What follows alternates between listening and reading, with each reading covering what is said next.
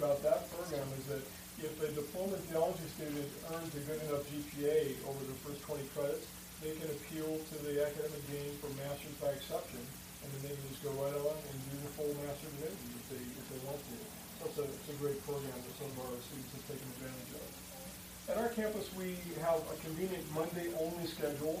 A lot of our students still are traveling quite a distance, and so we don't want to take people away from the church field very long. Most colleges, if you take a 3-credit class, it's Monday, Wednesday, Friday, 1 hour. Well, we know that we've got people from quite a ways away wanting to come to our campus, so we just condense it. A 3-hour class at our campus is just 3 hours on Monday instead of Monday, Wednesday, Friday for an hour.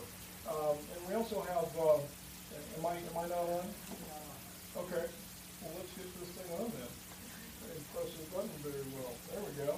All right. Well, we'll get the sermon recorded anyway, and now you can hear me a little better. My first church was very small. We met in the Grange Hall. We had less than 10 in attendance for the first 3 months. So you guys are doing great, all right? You got way more than 10 already. You're cruising. For the first 7 years, 6.5 years or so that I was at that church, we were in the Grange Hall, and we never had amplification. I just burned out my voice every Sunday, leading the music and preaching the sermon, the whole deal like you're doing. So this is nice. A little amplification will help.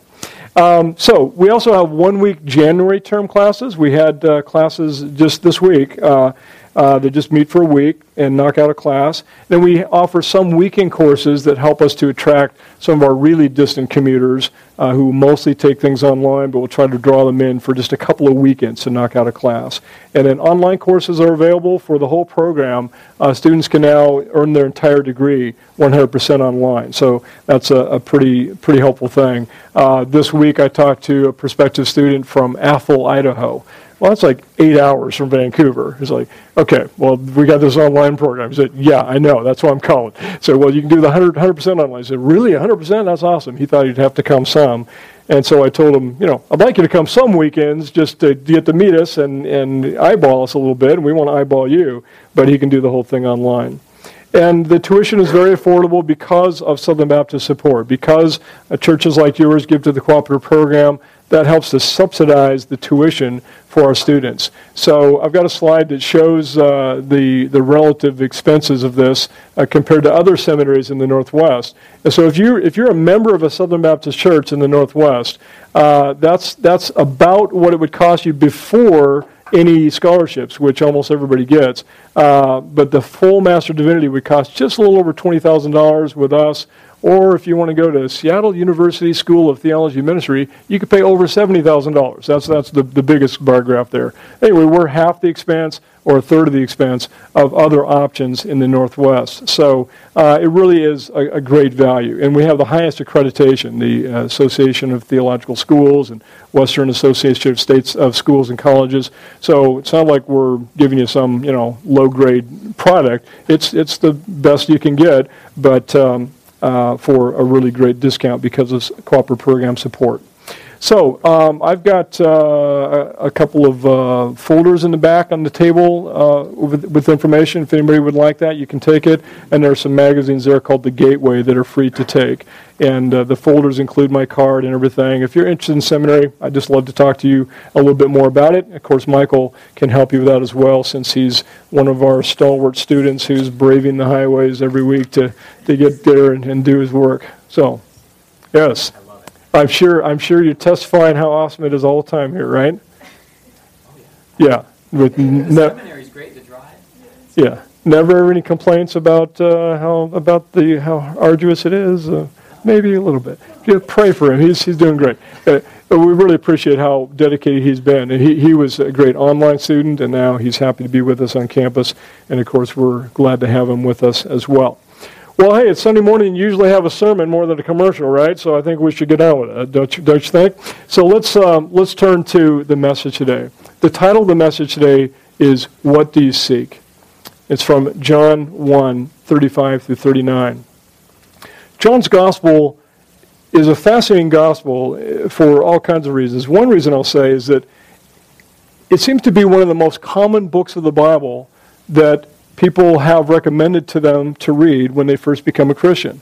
I remember when I first became a Christian, the young man from my high school who helped to disciple me, his first recommendation was, read the Gospel of John. Well, why do people do that? Well, because we believe that the Gospel of John just flat out says some stuff. Just right on the bottom shelf, there it is, easy to grab who Jesus claims to be and everything. And so just read the Gospel of John right off the bat, because there's some easy, basic stuff that you can learn in the Gospel of John. But do you know that people who study literature consider John's Gospel to be the highest literature in the whole New Testament?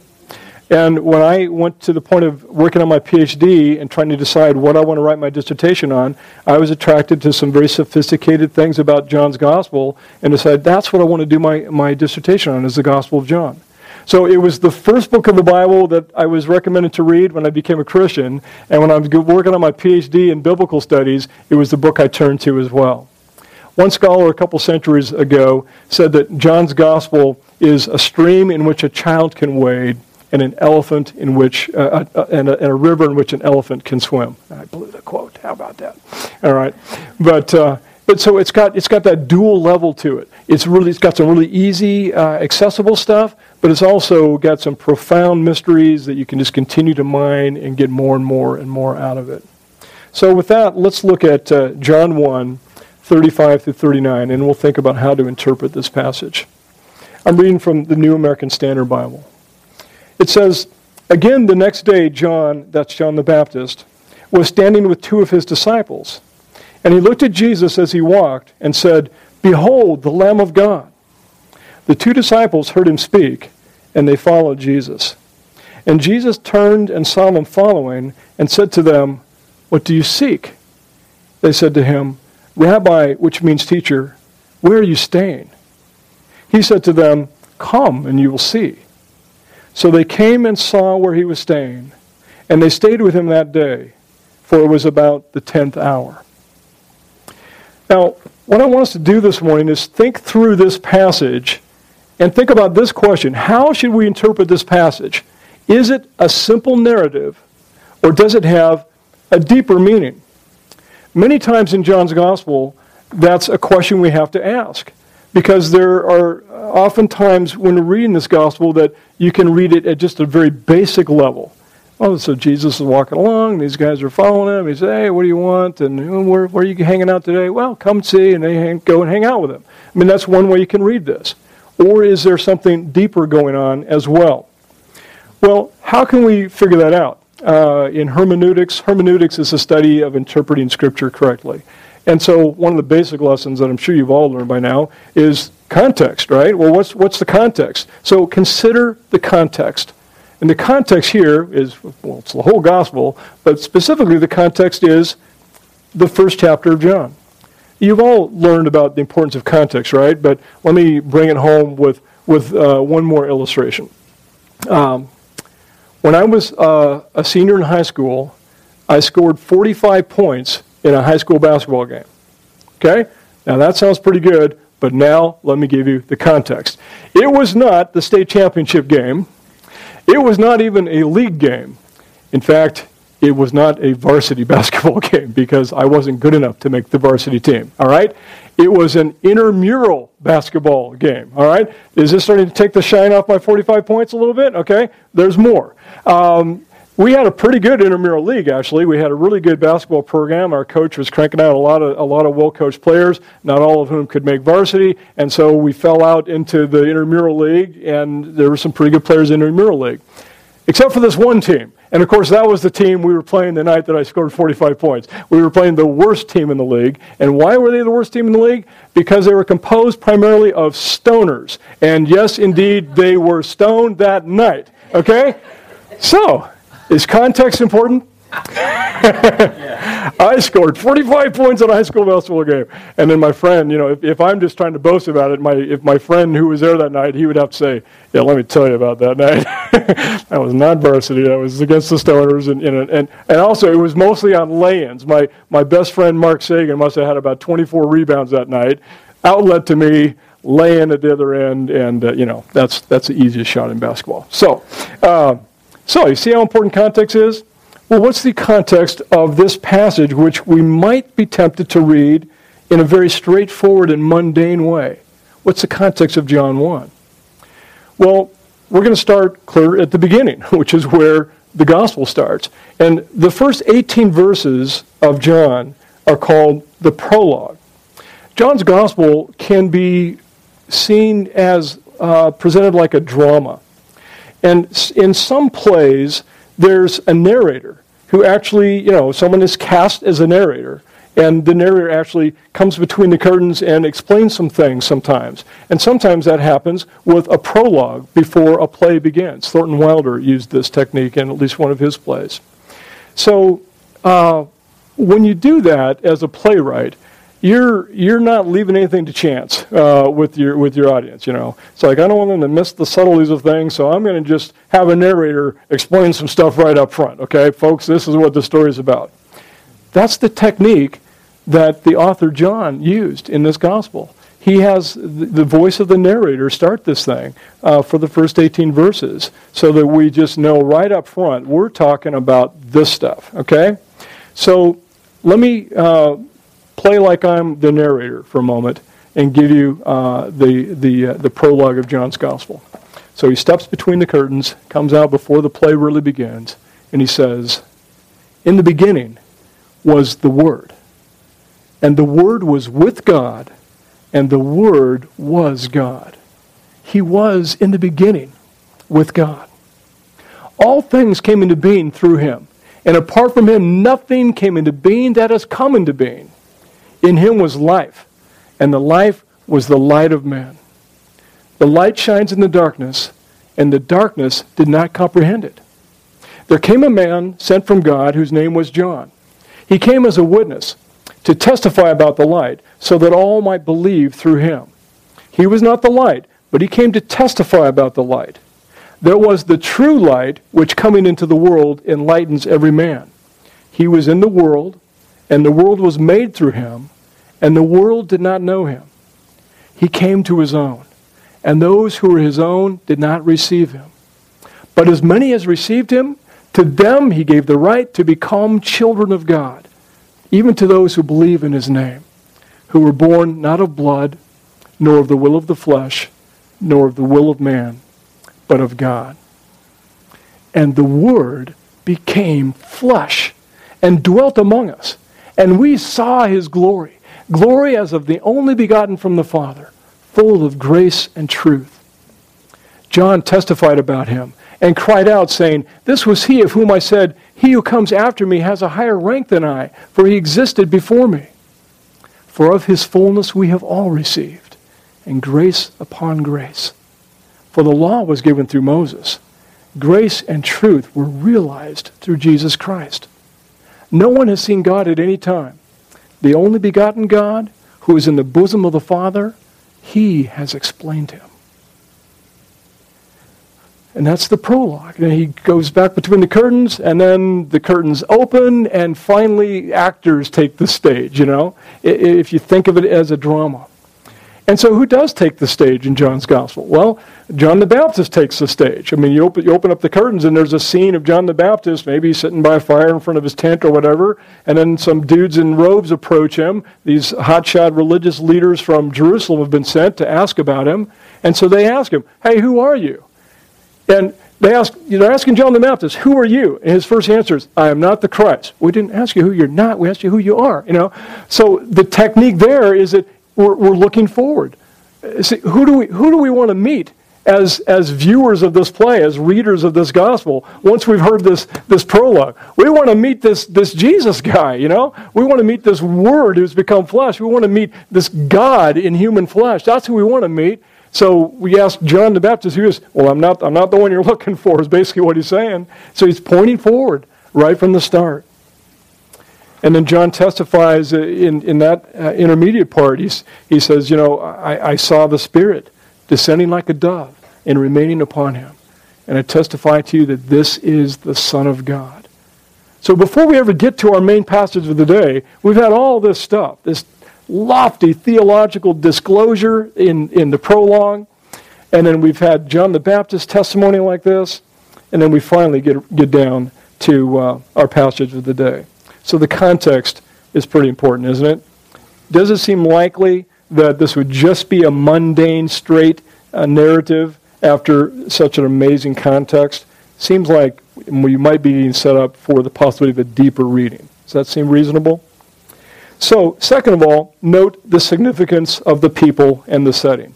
Well, I've kind of already been talking about that. I mean, this is the Jesus from the prologue that we're dealing with who's finally taking the stage. He's finally there on stage. He's been talked about, he's been testified about, but now he's finally taken the stage. It's even kind of crafty how this is composed in that regard. Because at first, when he first takes the stage, if we were going to stage this first chapter, the first way he would take the stage would be tangentially.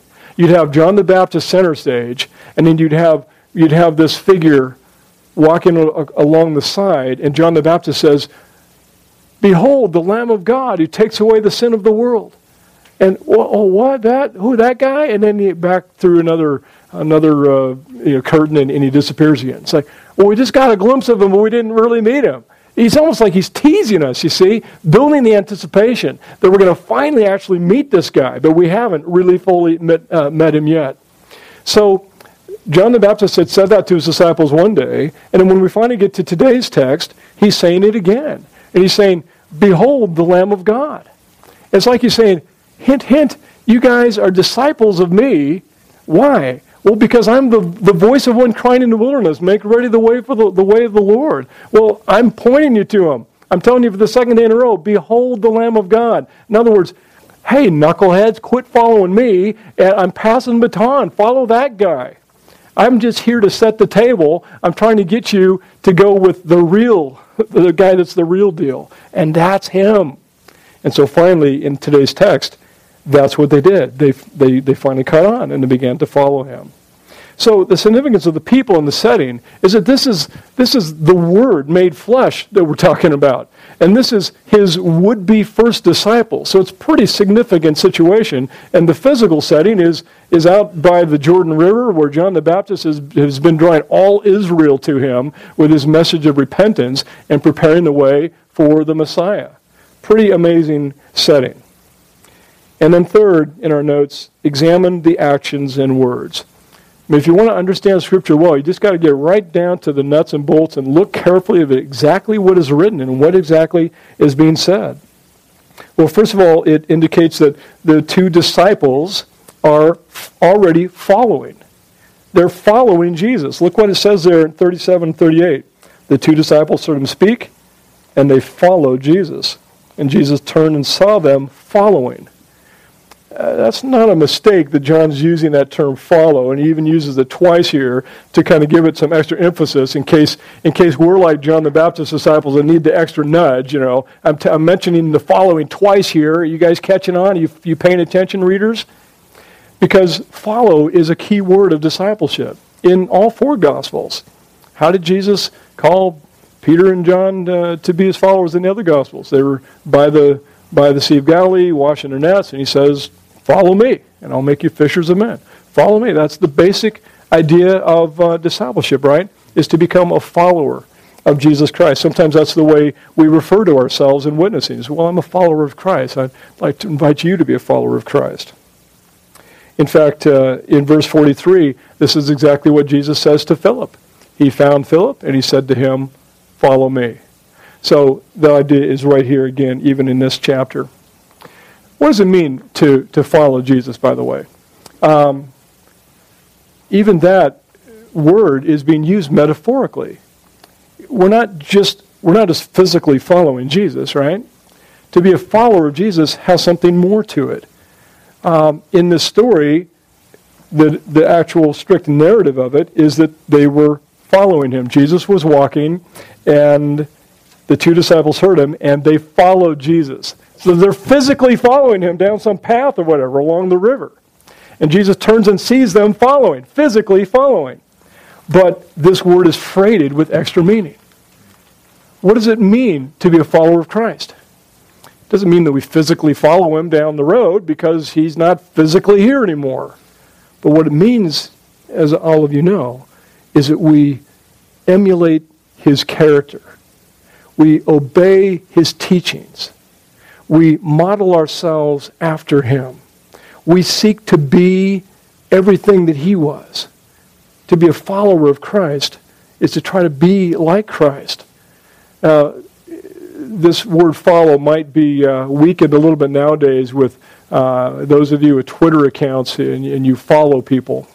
Well, what does that mean when you follow somebody on Twitter? It means you have some interest or respect for the person and think they say witty things or insightful things, and so you follow them on Twitter so you can see what their latest tweets were. Oh, that was a good one. Did you see what so-and-so tweeted about the game, or whatever it might be.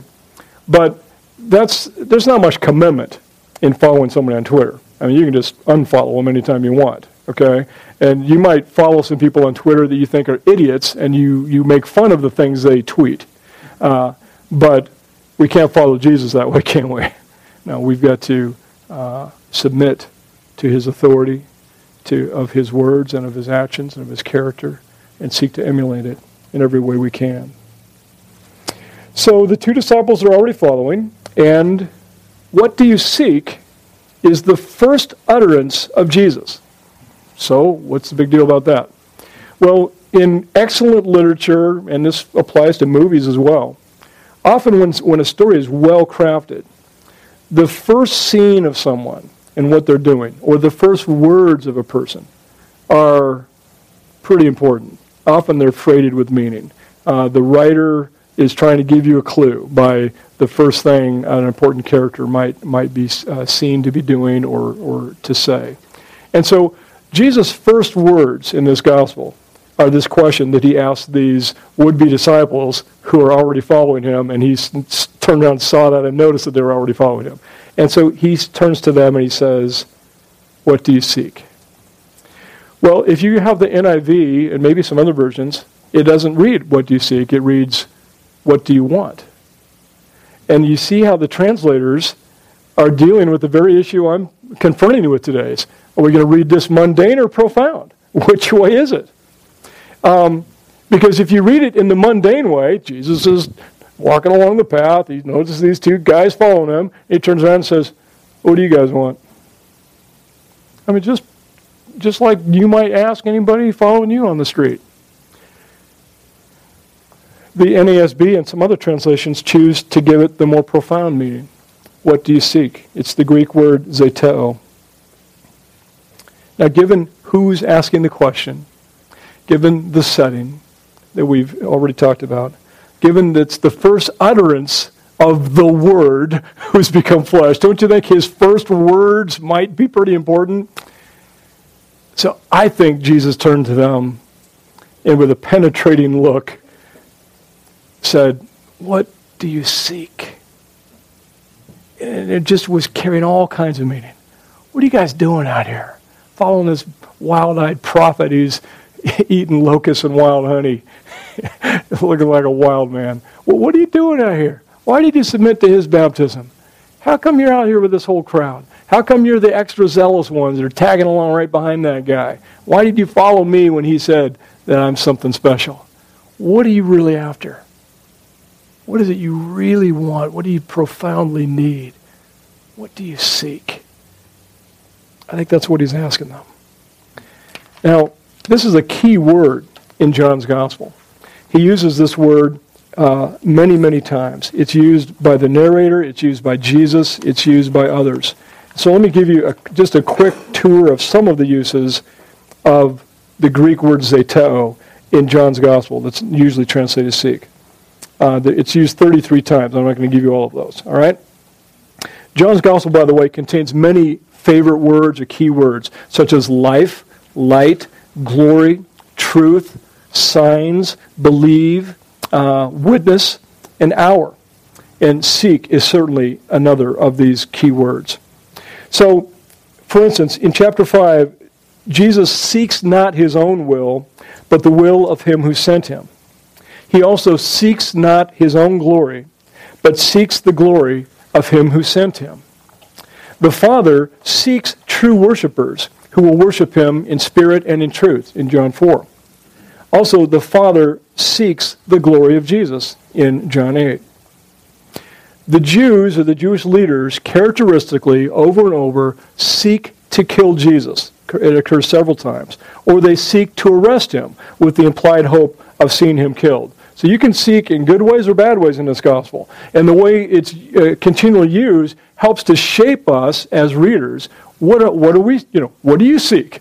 I mean, that's Jesus' original question. And then he gives us all these examples of the use of the word that's going to shape us. Well, I shouldn't seek that. Well, maybe I should seek more this way. And so he's discipling us by the way he wrote his gospel. The word seek is also used of the Jews looking for Jesus at the feasts.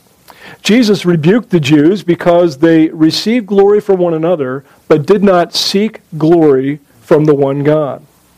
Now, here's where it really gets interesting. Toward the end of the story, John 18, just before his crucifixion, the arresting mob was asked twice by Jesus, "Whom do you seek?"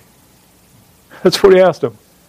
He asked, "What do you seek?" Very first words. Now he's saying to these guys, just before his crucifixion, "Whom do you seek?" You remember what they said? They said, "Jesus of Nazareth." You remember what he said? "I am." That's what he said, literally. Ego eimi, the Greek words, "I am." And what happened when he said, "I am"? Do you remember? They fell back on their keisters. The whole crowd of them, they just, boom, they fell over. Why would that happen? Because he revealed to them in that moment what the narrator in the prologue told us in the very first verse, that he's the Word who is God. When he said, "I am," it was echoing Exodus 3:14 to them. Moses says, "Who shall I say sent me? I am that I am. Tell them I am sent you." Jesus says, "Whom do you seek?" Jesus of Nazareth. "I am." In other words, I'm way more than what you're looking for. You're seeking a human guy that's causing you troubles, and you want to get out of some political mess. Well, here's who I am. I am. Exodus 3:14. I'm God. That's what he's saying to them. And the power of those words knocked them over. Jesus cleans his fingernails, waits for him to get back up, and then repeats the question, "Whom do you seek?" They said, "Jesus of Nazareth." Maybe he was shaking their boots this time. And he basically said, "All right, well, I'm going to cooperate. Let's go." And on they went. So the one they sought was infinitely more than they supposed. And only through his willing submission did that throng of armed men take away the one whom God had sent. And one final instance of seek in this gospel. Mary Magdalene came to the tomb on the first day of the week after the crucifixion and was distraught that the body of Jesus was missing. She did not recognize the missing Jesus when he said to her in chapter 20, "Woman, why are you weeping? Whom do you seek?" There it is, repeated again. Good writing uses repetition. And this question of Jesus, what do you seek? Whom do you seek? Whom do you seek? Whom do you seek? Is repeated. It's ironic, isn't it? Mary comes with sorrow, seeking a corpse to possess, and is confronted by the risen Lord, who is soon to ascend. She's looking for a corpse. She finds the risen Lord. She's full of sorrow, but it's really an occasion for joy. So, even if we miss it in the first reading of John 1:35 through 39, after we, as we read along the rest of the gospel and see this key word "seek" being used over and over, if we're good readers, we'll retroactively start thinking, wait a minute, hey, there might have been something going on more than I realized back there. And then in our second and third and 20th and 100th reading, we ought to just be milking this for all the more content and meaning as well. All right, now, the third C under Roman numeral 3, the disciples reply by inquiring, "Where are you abiding?" All right, now, even in the New American Standard Bible that I used, it actually says, "Where are you staying?" But it's the Greek word meno. And meno is translated stay, remain, or abide throughout most of the Gospels. Okay? So most translations say, "Where are you staying?" And from the disciples' perspective, I get why the translators did that. Because from the disciples' perspective, one of the themes of the Gospels is the misunderstanding of the disciples. I mean, Jesus says something profound, they misunderstand, and he has to explain it. That happens over and over in all the Gospels, okay? So from the perspective of the disciples, they probably were saying it in a mundane way, but they used a key word in saying it that can be translated in different ways. And so for us as maturing disciples, we can key into that and say, hey, wait a minute, there's another level going on here. They might just be saying, hey, where are you hanging out today? But they used the word meno, where are you abiding? That's a pretty important teaching in this gospel. It's another key word that we could look at in several places, but I'm just going to take you to the main place where it's used that some of you will remember, which is John chapter 15. In the farewell discourse, just before he was arrested and then crucified, he had a lot of things to say to them that last night that he was with them. So let's look at chapter 15, verses 4 through 10, and you're going to hear abide, abide, abide all through this passage. It's the same word as when they say, where are you staying, or where are you abiding? He says, abide in me, and I in you. As the branch cannot bear fruit of itself unless it abides in the vine, so neither can you unless you abide in me. I am the vine, you are the branches. He who abides in me and I in him, he bears much fruit. For apart from me, you can do nothing. If anyone does not abide in me, he is thrown away as a branch and dries up. And they gather them and cast them into the fire, and they are burned. If you abide in me, and my words abide in you, ask whatever you wish, and it will be done for you. My Father is glorified by this, that you bear much fruit, and so prove to be my disciples. Just as the Father has loved me, I have also loved you. Abide in my love. If you keep my commandments, you will abide in my love, just as I have kept my Father's commandments and abide in his love. Wow. Okay, that's a lot of uses of abide just in a few verses. It's a very important teaching of Jesus. And so what are so think about who we're dealing with. These are would-be first disciples of Jesus. And he asks, what are you seeking? And they say, where are you abiding? So here's part of my big idea here. I think John constructed this intentionally to be a paradigm of discipleship. What should we be seeking?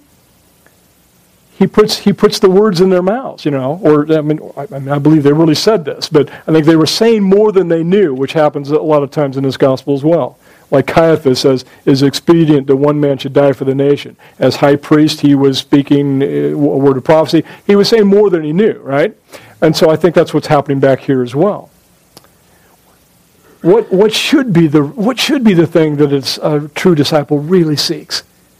The abiding presence of Jesus. That's what we should seek. Okay? Not just getting saved, but we should seek the abiding presence of Jesus. We should want to be with Jesus. Just tight with him, in obedience to him, never do anything he wouldn't want us to do, and just enjoying his presence and dependent upon his power for everything that we do all the time. John 15 helps to make that point. So then, Jesus invites them to come and you will see. Where are you staying? Come and you will see. Well, when we invite people to learn about Jesus, meet him, believe in him, we're following his example. Jesus was an inviter. He came to draw people in. And so he's inviting them. Well, hey, come and you will see. And there's kind of a wink there to the reader, like, they have no idea what they're in for. I mean, they just, maybe they're at the mundane level. Yeah, we just kind of want to hang out with you. And he's saying, come and you'll see. Hint, more than you ever imagined. In verse 46 of the same chapter, Philip invites Nathanael to come and see. He says, hey, we found the one who Moses talked about, the Messiah. And, well, really? Where is he from? Nazareth. What good thing could ever come from Nazareth? Come and see.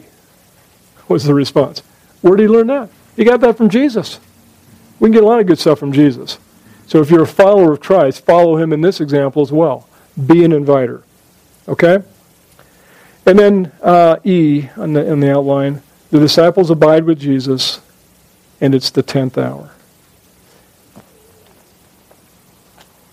Let me go back to that. There it is, yeah. So, at the very end there. So they came and saw where he was staying, or abiding, and they stayed or abided with him that day. For it was about the 10th hour. All right, if it was Roman time, then that was about 10 a.m. Is that really what's important here? What time of day it was? I mean, this is historically true, and so maybe he was just telling us what time it was. But if we're exploring this deeper reading, what might be the significance of the 10th hour? Well, in the Hebrew mind, 10 was a number of completion. I mean, with our system, 10 is a pretty important number as well, right? It's a round number. Let's just make it 10, right? So it's a number of completion. It's a number of fulfillment.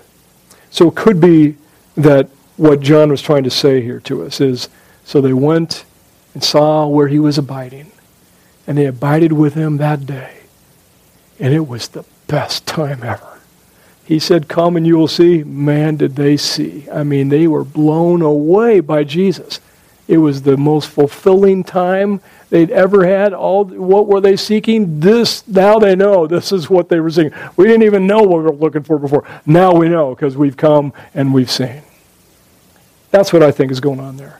And I would acknowledge to you that a symbolic reading of the phrase the 10th hour is probably the most controversial interpretation of anything I've given you today. Most of the rest of that's pretty solid. This one is like, for some interpreters, that's a bridge too far, Bradley. I think you're trying to stretch it a little bit too far. But, once we've gone as far as the rest of it, I think there's some likelihood that John meant it that way. And if you disagree with me on that, we can still be friends, okay? So, last thing we've got to do then is apply the deeper meaning to yourself and your friends. So, what do you seek? I mean, really, what do you seek? What are you really looking for in life? Are you seeking a 2-year-old used car, about 30,000 miles on, pretty clean, straight chassis, and gets good gas mileage? Are you seeking a split-level home with a nice fenced backyard? Are you seeking some really nice weed? Are you seeking some pure crystal meth? Are you seeking a marriageable bachelor or your next sexual conquest? Are you seeking a better paid job with benefits? What are you seeking? Because, some of the things on that list are okay to seek. Some of those things on that list are not okay to seek. What's the best thing you could seek? The abiding presence of Jesus. For that to be the most important thing in your life. Look, honey, if I lose my job, whatever, we still got Jesus. Okay? If we lose our child at childbirth, man, give them Jesus. That's good pastoral care and ministry by Michael this week. Because if we've got Jesus, we're going to be all right. I've never made a good study of Revelation. We've got a professor at our campus who's a total expert at it, and I feel bad I can't even have a good conversation with him because I just haven't gotten into Revelation much at all. For me, it's just, I know who wins, and I'm with him, and the rest is details that people argue about, and I'm not that worried about it, frankly. Okay, confession. I've got a kind of a simplistic disciple's view of that one. I'm going to abide with Jesus, and he wins, and we'll be all right. So what do you seek? Were you just seeking salvation? Did you just want the asbestos swimming suit? Is that all this Christian life is for you? Is just, well, I just don't want to go to hell. I want to go to heaven, but I want to do what I want the rest of the time. So lay off me. Well, that's not what Christianity is about. That's not the deal. The deal is to get to know Jesus so intimately, you're abiding with him, that he's your whole life. And so don't sell yourself short. Jesus says, come and you will see. Are you seeing the depth and beauty and glory that he has to offer? Or is it just like, and I'm a Christian too.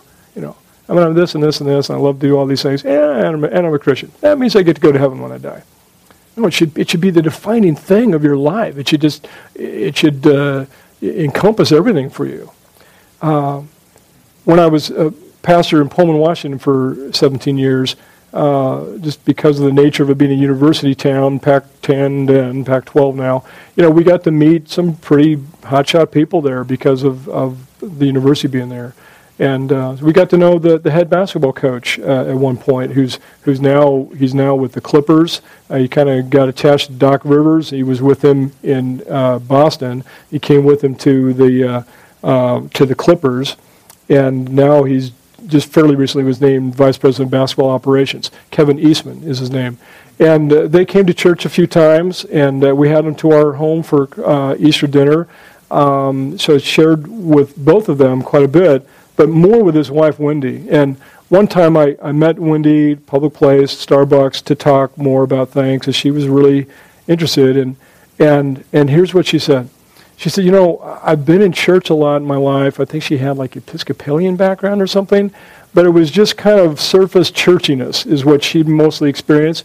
And she said, the thing I've noticed about you and people in your church is that, you guys are really into it, it's like it's the defining thing of your lives or something. I've just never really encountered that before. I said, well, that's how it's supposed to be, Wendy. That's what we're inviting you to, okay? It should be the defining thing of your life. So how about it? How about defining your life through this? Well, she wasn't ready to do that. I don't know where they're at now, but it was nice that she noticed, because that's the way it's supposed to be. So, what do you seek? Are you abiding in Christ? One of the most practical ways I practice abiding in Christ is through Scripture memory and review. Quoting you that prologue, that's one of several passages I can quote, and a lot of other just individual verses and stuff. Just reviewing Scripture like that, it's a way that just keeps me right with Jesus. I'm thinking about His words and the Word of God, and my mind can wander to things it shouldn't wander to, but when I'm in the Scripture, then it keeps me right where I'm supposed to be. A great discipleship writer, Dallas Willard, said, you'll not likely fall into sin while you're muttering Scripture. And he's alluding to Joshua 1:8, this book of the law shall not depart from your mouth, but you shall meditate on it day and night, for then you will make your way prosperous, and then you will have success.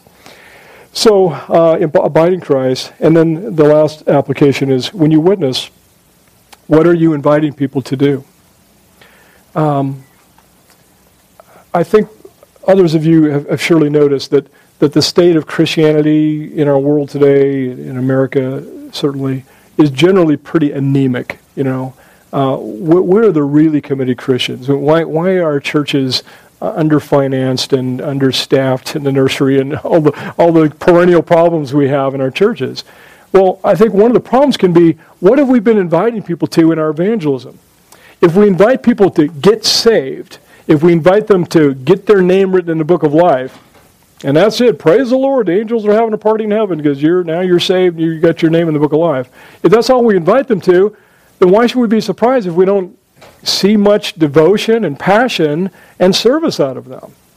So let's make sure we're inviting people to become followers of Jesus and explain to them what that means. You get saved, and I'm not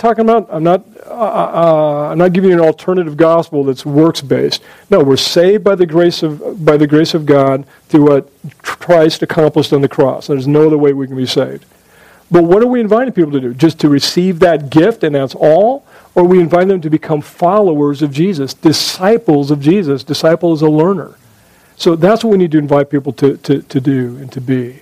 And as we do that, if we can have a generation of evangelism that's inviting people to that, then it will draw more commitment out of people, and it will cause us to be more likely to be sharing our faith and to support the ministries with our labor and our work and our finances and our prayers and everything else. So think about what you're inviting people to. Invite them to church. Invite them to hear your great preacher, Pastor Michael. Invite them to an event you're having. Invite them to your Super Bowl party where you're going to try to share a little testimony at halftime. Do all those things, but when it comes down to conversion time, don't just invite them to accept salvation. Invite them to become a follower of Jesus Christ, to become a disciple of Jesus Christ. All right? Let me say a prayer, and I'll turn it over to Michael. Father, I thank you for this congregation, and I remember well early days of my ministry at Beaver Creek Baptist Church in that musty old Grange Hall. And I just thank you, God, for the adults and children, families that have already gathered to the river. And I pray that this small congregation will have faith to see that they are the beginning of something that can be very significant in the lives of many more people in this area. Father, thank you for all the relationships that are represented in this room, the people that these people know that perhaps no other follower of Christ knows. And we pray that you'll help us to see the opportunities before us, to invite people to this church, to events, and to be followers of you.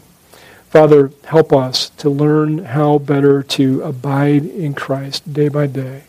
And we pray that as we do that, we'll experience that power and fruitfulness that he spoke of himself in John chapter 15.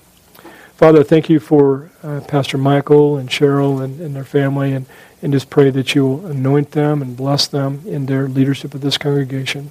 Thank you for all those who are already serving and are totally committed here.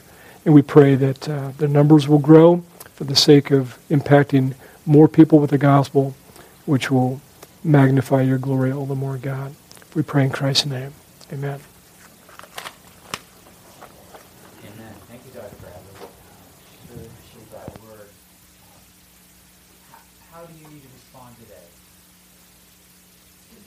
Think about some of those things that he closed the message with.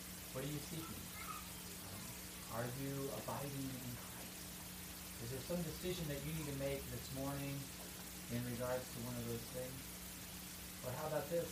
We prayed earlier in our time of prayer. Witness, boldness to share the good news of Jesus. If we have good news, if we have received the good news, that's a big deal. We don't keep that to ourselves, but sometimes we encounter people who don't really want to hear it. Maybe they've got their own news and you don't want to offend them. We need to pray for some boldness to invite people to come and see and really experience Jesus. So, would you stand with me as the music plays? I invite you to sing along, or just pray silently, or come forward and respond in whatever way God may be calling you to do.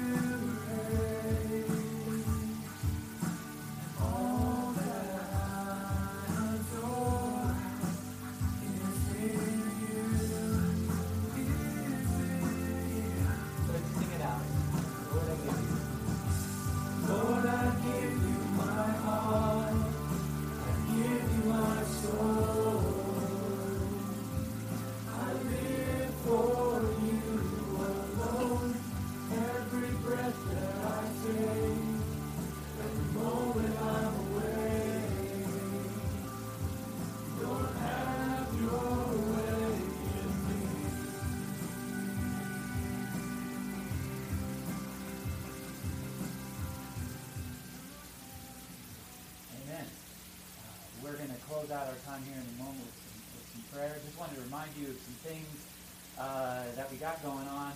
Missional communities are taking place. We've got one this afternoon at 1:30, another one meeting tonight at 5 o'clock, and then the Galans start up with a brand new study in using a material called the Gospel Project, and they're starting up on Wednesday. So connect somewhere. I know most of you are connected. If not, find a place to get connected and do life on life with each other through missional communities. This